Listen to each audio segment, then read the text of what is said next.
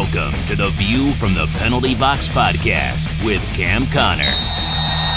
Classic hockey stories from one of hockey's toughest enforcers.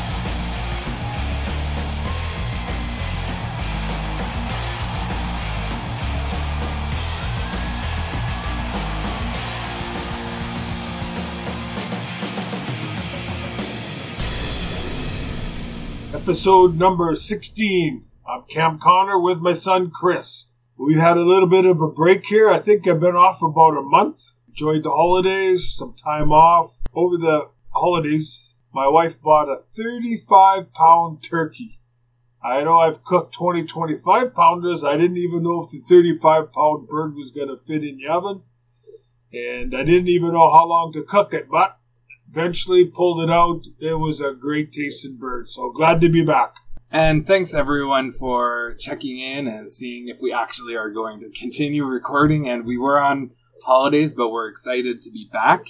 And before we start with the topic today, which is the top 5 toughest fighters that Cam fought against, which will be peppered in with some interesting fight stories, we will answer a few questions that we received while we were away. And the first one comes from Joseph B. in Winnipeg, and he wants to know if we have considered having a View from the Penalty Box t-shirt. And we haven't actually considered that, but a few people have asked if we would get one designed and get one put up for sale. So we're definitely considering that. We have one in the works, so as soon as it's ready, we will release it probably on your Twitter account, and we'll let people know. It'd be good to wear in a hockey game, show who's the tough guys in the crowd, right? Right. And really, that's nice you want the t-shirts, but if there's a few people out there that would like them, we'll put them all together and we'll do it, but only if there's a demand for them. I'm in no ego trip here, so if there's a demand for it, we'll certainly do it, but if there's 2 people that want it, that doesn't say too much, so thanks for that though. Well, we won't put your face on the t-shirt. Oh, wait a second. Come on. So we do have another question, and this came in through our email, which is viewfromthepenaltybox@gmail.com. You can also tweet my dad at CamConnorNHL. So this question, it's called Growing Up and Playing Hockey in Winnipeg, and it's from Brad. He writes, "Hi Cam, found the podcast a couple of days ago and have been binge listening ever since. I enjoy the stories and really appreciate what you and your son are doing. I grew up in Winnipeg in the 60s and 70s. I now live in the US, but I can't seem to convince my kids what it was like to play hockey almost all of your hockey games outside or have all your practices outside in a Winnipeg winter. Could you please tell my kids and all the others listening who haven't had the wonderful experience of a Canadian prairie hockey practice at 6:30 on a Tuesday night in January? Brad, I gotta say, 60s and 70s, the weather's sure changed out here in Canada, here in the States. When we were growing up in Winnipeg, when I was growing up in Winnipeg, it was rare that we got to go indoors until about 16 is when I started on a fairly regular basis, more or less when I made junior, actually. But I remember going to the outdoor rinks probably daily. There was lots of outdoor rinks, and you could put the ice in probably like October, and it wouldn't melt until like spring. And I know here in Edmonton, I think they're just starting to put some ice in here, and it might last a month or 2 at the most. So times have changed. And a couple of things that I remember is, number one, it snowed an awful lot in Winnipeg, so it was rare that you went to the rink and you didn't have to shovel before you got on the ice. And so one thing I do remember, and I don't think you'll see it again, is when you would shovel the outdoor rinks when you were a kid, you started, I'll just say October, and you would shovel and you throw it over the boards. And it snowed so much and people were shoveling the rinks all the time that after like January, February timeframe, this is a true story. The snow, when you were throwing it over the boards, all of a sudden, the snow on the other side of the boards was the equal height of the boards. So the boards were 4 feet up. The snow on the other side was 4 feet high from throwing it over. And it got to the point, no word of a lie whatsoever, that it would be another 4 feet high, higher than the boards. So you had a huge snowbank all the way around the board. So when you're a little kid learning how to shoot a puck, and you would take a slap shot or a wrist shot, and you missed, it went higher than the boards, it would go into this big snowbank. So you'd have to take your stick and tunnel in there and look for the puck. And I know in the springtime, I used to go back to the rink and walk around the outside of it. And I used to pick up 40 pucks that people lost in the snowbanks. So, Brad, you were 100% correct. Back in those days, it was cold out there. It was windy, but we're Canadians. We love to skate. We love the outdoors. I remember having to break into these shacks that were around the rink so that if there was little club teams playing, they had a key to get in there, and there was a little pot-belly stove, and it was warm in there. So between periods, if they had to shovel the ice again, the kids would get to go inside and then come back out. So when I would go there, it was so frickin' cold, and even the lights were off that would shine on the rink. So I would have to break into those shacks and put my skates on and try to survive the night skating. But once you start skating on the outdoor rinks, it might be a little cold, but after a while, you start sweating, and it's not cold anymore for the most part. So, Brad, 100% right, buddy. And would you actually walk to the outdoor rinks before school? Is that true? You know, not me too much. There's kids that maybe were a little bit more keen than I was. I was on it pretty well every day. And when you're very young, you know, your dad would do up the skates at the house, and then you'd walk over on your tippy toes all the way to the rink with your skates on. And you used to see skate blades, like the marks in the snow and in the ice, all the way from, you know, down the sidewalks. And, you know, people were walking in their skates. You don't see that anymore, but I didn't go very often. Sometimes, but it was rare that I'd go before school. I like my bed too much. So you recently on Twitter acknowledged the death of a hockey legend, Johnny Bower, who is someone that you met and someone that you respected and admire. So do you have anything to say about Johnny Bower? And maybe for those who don't know, talk a little bit about his impact on the game. I'm more attracted to modest people, modest athletes. There's a lot of showboats out there. Look at me, look at me. I don't really get along with those type of athletes when they got to have all the attention drawn to them. I just never respected that. And Johnny Bower was somebody that accomplished way more than I would ever accomplish, or a lot of other players. He worked hard being a goalie, was in the minors for quite a long time. He got his big break. I believe it was with Toronto Maple Leafs.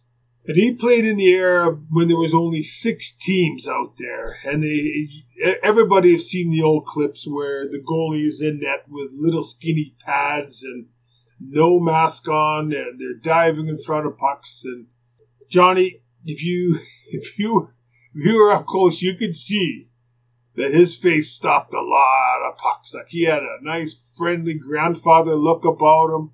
He was quiet. He was humble. He had a wonderful smile that made you feel welcome when you were with him. I only got to know him probably for about 6-7 hours. We golfed together in a golf tournament in Toronto. I had a group with me, and so we golfed in fivesomes, and Johnny Bowers had 5 in his group, so they made us all golf together. So, walking around the course, got to know Johnny, and then after, at the banquet, we sat next to each other. I really liked the fella. He was an older man, but warm and just, a modest fella. You have to kind of pull the stories out of him, but I remember sitting with Johnny at that banquet after, and I said to Johnny, I said, you know, Johnny, you screwed me around when I was a kid. And he kind of looked at me quizzical, and he says, well, what do you mean? Well, the story is when I was living in Winnipeg, I think I was in like grade 8. And I was at the junior high, and I had read, and you know, we didn't have a pro team in Winnipeg, and I had read in the paper that Johnny Bower and Eddie Shack were coming to Winnipeg, and they were signing autographs at the high school, which was about a 5-minute walk from our junior high.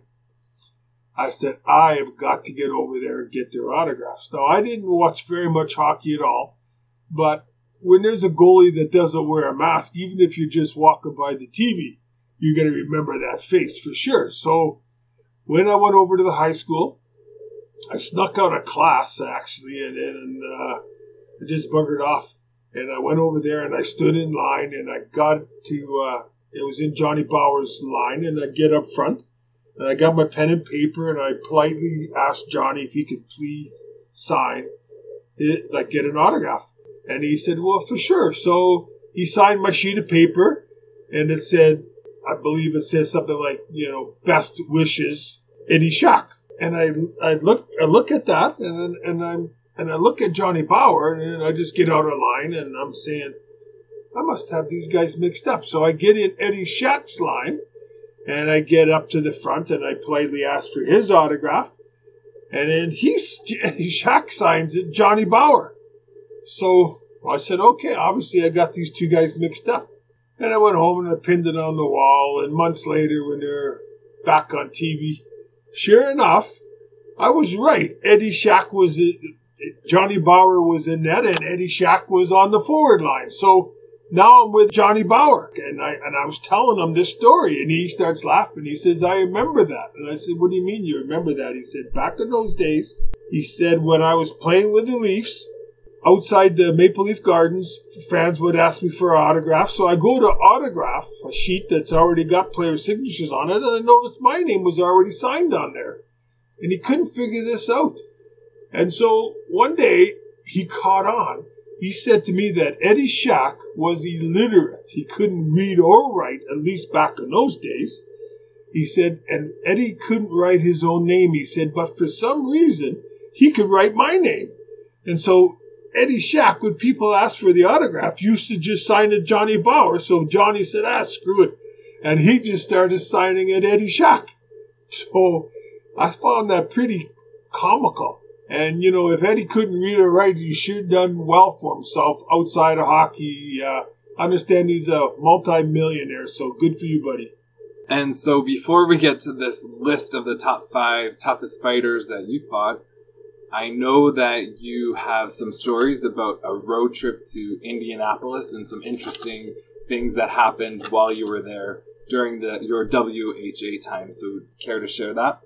When you travel around, you don't expect anything really to happen out of the ordinary. But over 10, 11 seasons of traveling, you can't help but run into situations. And obviously there's things I could talk about. There's some stories I can't talk about because there's guys I'll get in trouble and I'll never mention their name.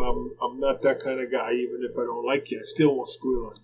But I remember two things in particular. Well, first of all, Indianapolis, Indiana. They had the Indianapolis Racers, which was a world hockey team.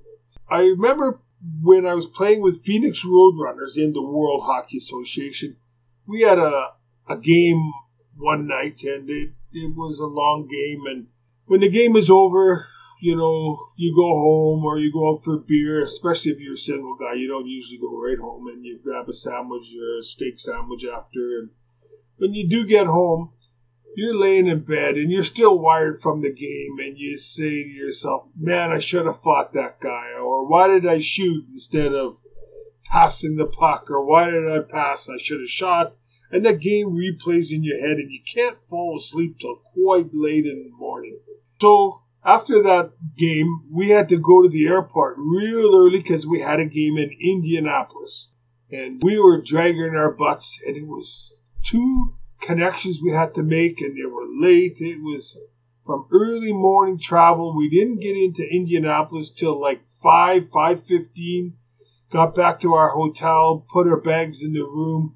We really only had maybe 10 minutes just to lay on the bed and chill out and get some energy and get ready for the game. So then the arena was called Market Square Arena. So a bunch of us meet down in the lobby, and there's 4 or 5 of us. And we're walking to the rink. It was about a 10-minute walk away. And we're all saying, how the hell are we going to play a good game tonight? We're dragging our butt. Flying, sitting and waiting. Like, you get tired doing that. And plus, if you didn't sleep well the night before and you had a couple games in a row.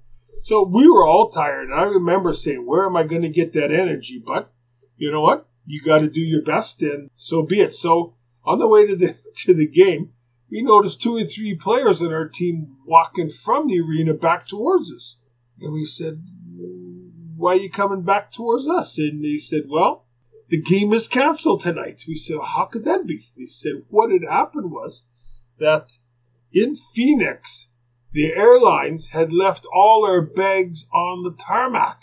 And if you think about it, that's never happened before that I know of. That airlines, I'm sure it cost them a few bucks because they would have had to pay for our flights, our hotel room, our meal money.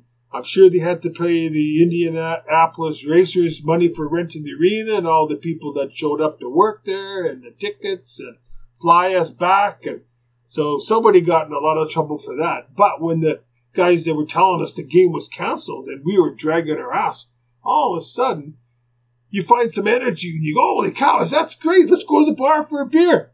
And all of a sudden, I didn't feel tired anymore. So it's kind of psychological. I mean, we were tired, but when I knew we didn't have to play, all of a sudden I found some energy. So I found that pretty interesting, unless you were the airlines. And the other thing that I remember about Indianapolis, there's a few things, but one of the ones I'll talk about is, so that arena from the hotel, we stayed at a Hilton, and it was roughly about a 10, maybe 15-minute walk. Not too far. So I got up early and I knew of a little restaurant that served breakfast. So I went by myself to this restaurant and they sat me next to a window, next to a sidewalk on the other side of the window. And I'm eating my breakfast and I put my head up and there is a man walking by. I could have reached out and touched this guy. He had a shotgun to a guy's head. And as it turned out, what it was, there was somebody who was apparently trying to rob a bank next door, and then the cops came and he escorted the bank manager out, and it looked like he had a coat hanger that he kind of pulled apart and had it wrapped around his finger and the trigger finger, and it was hooked around, and you'd have to see it to understand what I'm saying. It was hooked around the bank manager's neck, and then it went back to this guy's trigger finger. So he was walking this guy slowly down the sidewalk past me, and sure enough, that was on the news that night. But pretty weird, huh? Just sitting there watching the guy go by with a shotgun. So what happened to the guy? Well, at the end of the day, I don't think the bank manager got hurt. I think he got scared pretty good, and I think the police were able to talk the gunman into, giving up the gun and not getting any more charges than he already has. So let's transition to your list of your top 5 toughest fighters that you fought against. And we want to thank Ricky from Twitter, who actually suggested this topic. And we are looking for other topics that you guys find interesting, so send a tweet to Cam Connor NHL. I guess we recommend that you Google some of these players, check them out on YouTube, because while I don't actually know the list that you'll give, they are from the 70s and early 80s, so they might not be, I guess, household names. Maybe they are. You might surprise me. But you could Google, see what they look like, see their stats while my dad's sharing the story. And so I guess we'll turn it over to you. It's interesting when you say the top 5. That's hard to define. I mean, we all know back in the day, I didn't play against him, but Bob Probert, he was almost for sure the heavyweight champ. That guy, if he wanted to fight 5 minutes, go toe-to-toe, he was willing to do it. He never backed down. I think he was like Muhammad Ali. Everybody had respect for this guy. He wasn't a chirper. He wasn't a showboat. He was a tough guy that I think everybody that played with the Bob Probert respected the guy immensely. And so, there was lots of tough guys out there, when I played. But how do you define, my toughest fights? I kind of wonder about that. There was guys that I was told, boy, these guys are tough. But for whatever reason, I just kicked the shit out of these guys. It was like, I don't know why. I just beat them up, and I can't say they were tough because I did pretty well against them. So I think when I talk about, my toughest fights, it's one that you knew you were in a fight, and it could have gone either way. So to me, that's how I define a tough fight. So when I look back again, for the people that are a little younger, some of these names may mean nothing to you, but you can always Google, look them up. And like the first one that comes to mind, and I've talked about him before, was a big defenseman that played for the Philadelphia Flyers in the NHL. His name was Ben Wilson. And he fought all comers, all the tough guys. He played in the NHL for quite a while.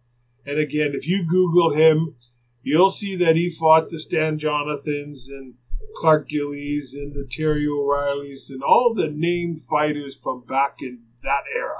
When I fought Ben, and I've mentioned this before, so I won't talk about it too much. I had just came off, I broke my left hand for the second or third time.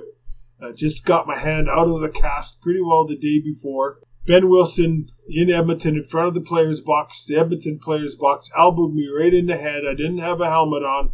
I can't take that, because if you take it, when you get to pro and somebody does something to you and you take it, all of a sudden, guys will pick up on this, because people prey on weak guys. So even if you don't want to fight the guy, you better fight the guy, because somebody else will say, oh, I can get away with elbowing Connor. He's not going to do anything. So regardless of who it is, if somebody wants to give you a cheap shot, don't take it. You go after them, and others will just give you a little bit more space. But if you don't fight back, guys will definitely take advantage, thinking that you're a little bit weaker and you can be an easy guy to hit. So when Ben gave me the elbow, I had no choice but to fight him. I did pretty good, considering, as I said earlier, I only had one hand, because when you break your hand, it's still pretty weak. And I knew that if I started throwing my left, my hand would break again, and then I'm out another 4 to 6 weeks. So that's the last thing. I had so many injuries that year. So I pretty well only fought him with the one hand. That one is on, you can Google that fight between Ben and I. On YouTube. On YouTube, yeah. I could have done better. Ben got me kind of behind the back of the neck and kind of pulled me over. And when you see some of these fights, he probably hit me 3 or 4, whatever it was, in a row. But that one got me in the face, and I never felt any of those. So maybe they were glancing blows. But Ben, good fighter, can never take anything away from him. He fought the best and beat the best. And so when you look at these top fighters, do you look at them just that they're a top fighter that you might fight, or do you actually know what makes them tough? Like, oh, he has a good right hand, or like what their techniques are? Do you know to that level? Well, I do today. Back when I played, it was rare that we got to see. Today, every game is taped.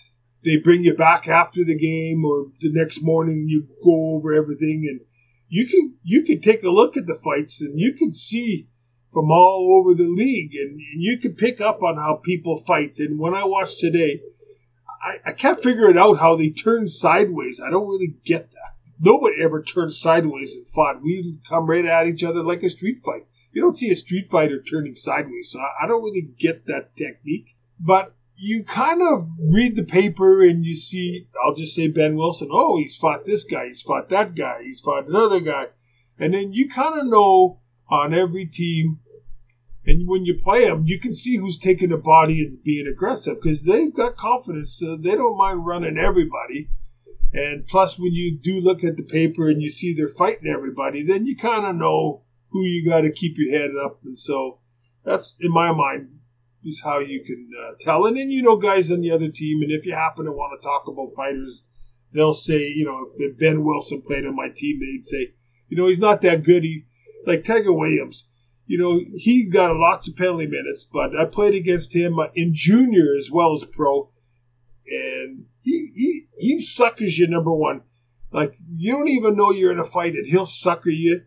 Or if it's a fair fight, he grabs you, and he just hang on to you. And then you read in the paper, oh, he had 5-minute fight against so-and-so. But he did mostly all grabbing, right? So it's deceiving sometimes when you see penalty minutes and guys fighting, because some of them, like I said, are just grabbers, and they still get, it's called a fight. Well, speaking of grabbers, it's a little off topic, but did you see how Thornton got his beard ripped off in a fight? You know what? I actually heard about it, but I never did see it. But maybe I better check that out. Have you ever seen that before? The only thing that I've heard of it, I didn't see it, is when Bobby Hull was playing for Winnipeg Jets. He got in, it was I think it was actually a bench brawl. I think his name was, in the movie Slapshot, there's the Hansen brothers, and this one guy's name is Dave Hansen. His name is Dave Hansen, and I think he was fighting Bobby Hull. and Bobby Hull was wearing I believe, like a toupee, and he pulled off Hull's toupee, and I was laying on the ice, which was pretty funny. Okay, so who's the next fighter on your list? Well, there was a guy, his name was Gilles Bilodeau, into World Hockey, and his nickname was Bad News Bilodeau, and he probably outweighed me by an easy 20 pounds, so I might have been an inch taller than him, but this guy was all freaking muscle, and he had a scary looking face too. Like, some guys could scare you just looking at you. He was pretty scary looking, and he was built like a tank. Now everyone's rushing to Google what he looks like because I'm curious. Yeah, no, he's a scary looking guy. And he would wear a helmet that would cover we didn't have face masks back in those days with the shields. And his helmet would go right down to his eyebrows. And so he had very little to punch. And again, I wasn't wearing a helmet. So I was more of a target. But anyways, Bad News Bilodeau, he was tough. And if I was to fight him, we drop our gloves, we square off, and I keep him at a distance, I would do pretty good because I've got long arms and I could throw him quick and hit hard. But Bilodeau, when we would collide, all of a sudden he's like Tiger Williams, the gloves are off and he's fighting me. So I couldn't start off with a good distance between us because a lot of these guys, they'll grab first and then start to swing, whereas for myself, I wouldn't grab, I would be punching you. And you're trying to grab me, you already took 2 or 3, right? But with Bilodeau, he must have figured out how I like to fight.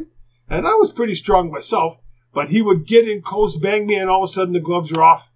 And we're in tight, swinging it out. So I could feel his strength. He was a tough guy. And he didn't play regular. He was just there to fight. And that wasn't any fun when you had to fight guys that are just there to fight. They weren't playing regular.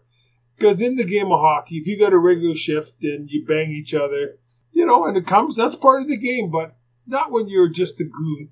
And I don't mean to be talking bad about Gilles Bilodeau. He's dead now, but, that's how he fought. And I guess that's what he had to do to stay and play the game of hockey.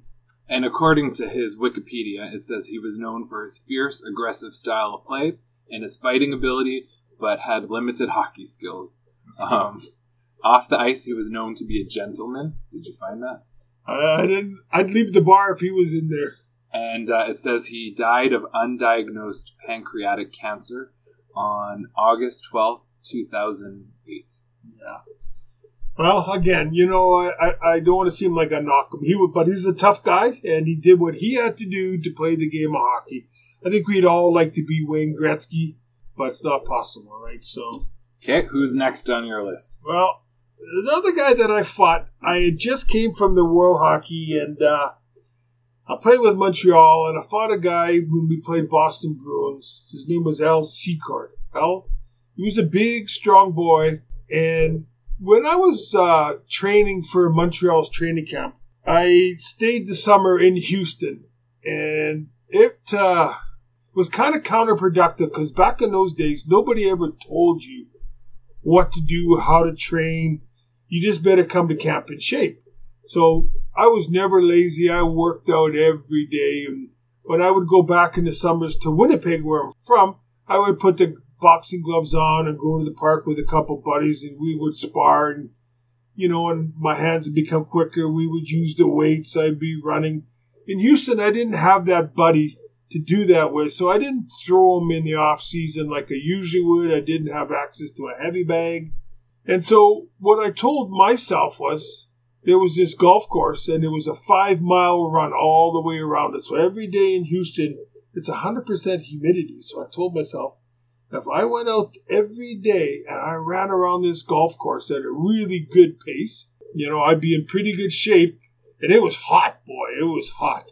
And so I figured if I could take that heat and work out, for that 5-mile run, when I got to training camp and it was indoors in a cool rink, I figured I'd be just flying. Well, it had the opposite effect on me. I go to camp, my muscles, I lost them. I got to build like a long distance runner, but I'd always worked out as a kid. I worked for a concrete company, so I was strong.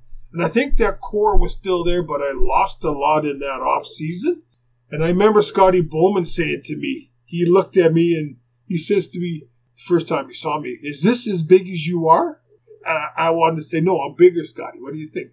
So, I had shrunk, and so now go back to Secord. So now I'd watch Secord, and I could see every time there was a face-off and somebody would get in his way, he'd punch him in the head or smack him, and people were a little bit leery of him, and I don't know why. He didn't scare me, and so I just said, okay, when I get out against him, I know when I go get in his way, he's going to do something. Sure enough, we dropped the gloves. Somehow we ended up, because we started in close, ended up in a big bear hug. I could feel his strength, and I wasn't letting go of him. He wasn't letting go of me, and we just kind of both hung on to each other. We just kind of peeled all the way down to the ice. We didn't really get in it swing, but I think we had a mutual friend, and after the game, this mutual friend came in the dressing room to me, and he said, "What do you think of Secord?" I said, "That's one strong dude." And then he said, "That's funny, I just talked to him, and he said the same thing about you." So I know that he had a way better career than me, and he fought a lot of the tough boys. I knew the potential was there, but I never got to rumble with him again. But I would put him in there as somebody who was tough, and I probably would have liked it. He probably would have liked to go with me one more time as well. But Secord, Al Secord he was a good fighter. Do you know what he's up to now?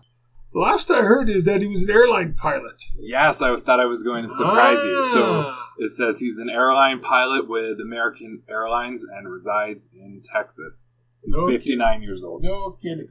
How do you like that? So, number 4. I've talked about this guy before. In the movie Slapshot, there was the three Hanson brothers. This guy, in reality, they were the Carlson brothers. And this guy was Jack Carlson. He played in the WHA for Minnesota Fighting Saints. I think he might have played for one other team, but I'm not sure about that. Then he went to the NHL for a while. Jack and I collided a few times, and I think he had some respect for me. He didn't go out of his way to cause any problems, nor did I go out of my way to cause problems with him. But we did have the one fight, and again, he's bigger than me. He's taller, and, we both have long arms, and you could tell he knew what he was doing. When I fought him, and like I said, I got him down, and I was on top of him, and I remember the way I described it the last time I talked about him. I felt like I was riding a Brahma bull. You could just feel the strength of this guy, and I knew I was not letting him up because I didn't want a round 2 because you never know how you're going to do in that second round. I might have beat him up, or he might have beat me up, but I felt his strength, and so he got my respect. So I would say Jack Carlson was right up there, too. And how many Carlson brothers are there? 3? Yeah, there's 3, and they actually were all on one line. And you knew they were there to fight because they would go the length of the ice, and one of them would fall down. So you knew they were there just to fight. And why is he the toughest of the 3? Well, I fought one of them, and I think his name was Steve Carlson. He was probably a decent hockey player, and he really wasn't. I think he was the youngest of the 3 brothers. So when you got 2 older brothers that can fight like that, you don't have to fight your battles because they'll fight them for you. So he wasn't as tough as Jack and Jeff, I think his name was. Those 2 were really tough because I think I've told the story about me fighting Jeff. Like I said, I fought the 2 of them in their own rink. Tough boys. And the last fighter on your list? This was a fella by the name of Kim Claxon.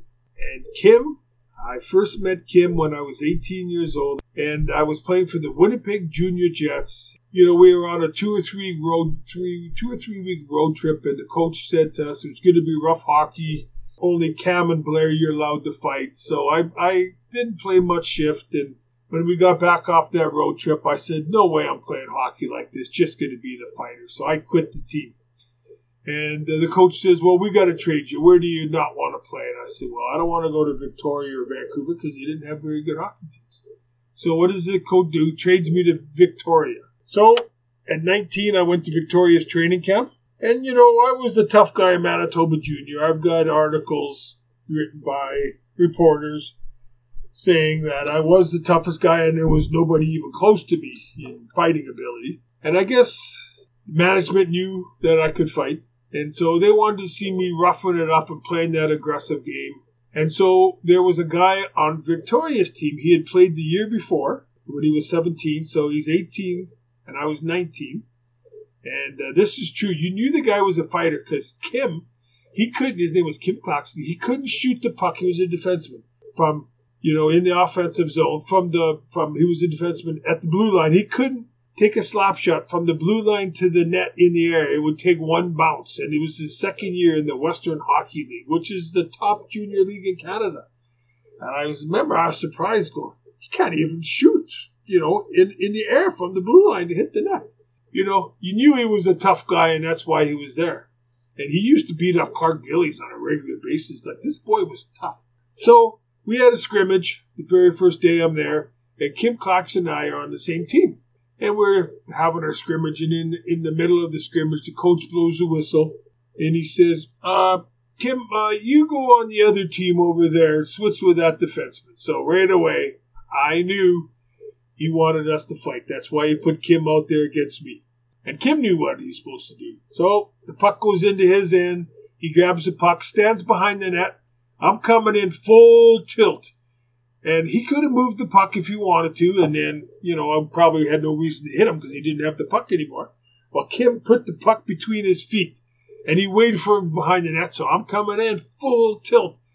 Bang! We both knew we were fighting. So as soon as we collided, the gloves were off. And we had a great fight. And so I knew he was one tough boy. He was a lefty as well. And he knew I was tough. Well, at the end of training camp, the coach, we had some more exhibition games. And he was interested in me being the fighter. I'm not doing it. I'm not doing it because you want me to do it. If something happens, I'll do it. So I didn't play my game because I didn't want to be that guy. Kim, he did that. He fought lots of guys, and boy, he killed them. So, anyways, I get traded to Flin Flon, and then, how interesting that was, right? He told me, Victoria coach, that I was the biggest disappointment in training camp. So, go to Flin Flon. Well, the rest, you can look up my stats. So, I had an outstanding year there, and 70-something penalty minutes, and 47 goals. So, I had a great year. When I first got there, the coach says to me, Patty Janelle, he says, I got a chance to get this guy in Victoria. His name is Kim Claxton. What do you think? I said, get him. Because hockey back then was so rough. He said, you think so? I said, get him. So they traded a pretty good hockey player to Victoria. We got Claxton. And when the two of us were on the same team, we made music. We had a very tough team. Plus, there was a few other supporting cast members. And we made them braver. But Claxton, so I fought him in Victoria. We hung around all the time. But we were both competitive and we're not backing down. We ended up fighting in the dressing room. He still had his skates on and he come at me. And I'm in my bare feet and all I'm thinking about is he's going to chop my toes off, this guy. So we were fighting in the dressing room. And just so happens, I don't even know why, but the coach of Swift Current Broncos, I believe his last name was Dunn, happened to comes in our dressing room. And he sees us fighting. Everybody else was not getting in there on our team. And he jumped in there to break up the fight. And I think Claxton ended up hooking him because he was in the wrong spot. But so I would say Kim Claxton is another top 5 fighter. And I've mentioned before, with Kim Claxton, he was fearless. He fought all the tough guys. Fought Semenko 5 times in one game. He had no problem fighting anybody. So I definitely would put Kim Claxton in the top 5. And I believe he lives in Pittsburgh today. He's in the insurance business, and he's doing very, very well for himself. I just always think of such a tough fighter, but with the name Kim. I know. And he's got a baby face. If you Google that guy, you'll see his picture. He's got a little baby face. I could tell you more stories off ice about Kim Claxton, and maybe we'll do that in another podcast. Just like in Calgary, fighting in the bars, and oh my God, he's unbelievable. Okay, so we'll wrap it up. I guess we could say, out of the 5 that you listed, could you choose the toughest fighter, or is it hard to say? I'll tell you the top 2. I honest to God, you can never take anything away from Ben Wilson. His record speaks for himself. Kim Claxton, he didn't have the ability, the talent, but he had the heart, and he did whatever he had to do to help his team. So just for that reason, I loved playing with Kim, and I believe, he was part of the reason that I was successful in junior as well. So in my mind, I'm going to say those two guys could play with me any day of the week. Okay, so we will wrap it up, but if anyone wants to send us an email, again, it's viewfromthepenaltybox@gmail.com. Send a tweet at CamConnorNHL, and we would really appreciate any reviews on iTunes. That would be great. And we realized we're not the best at promoting this podcast, so if you want to share our podcast with other hockey fans, we'd love that. Hey, even current players, I bet you they'd like to hear some of the hockey stories from days gone by. So any help out there, we would appreciate it. So until next time, I'm Chris. And I'm Cam.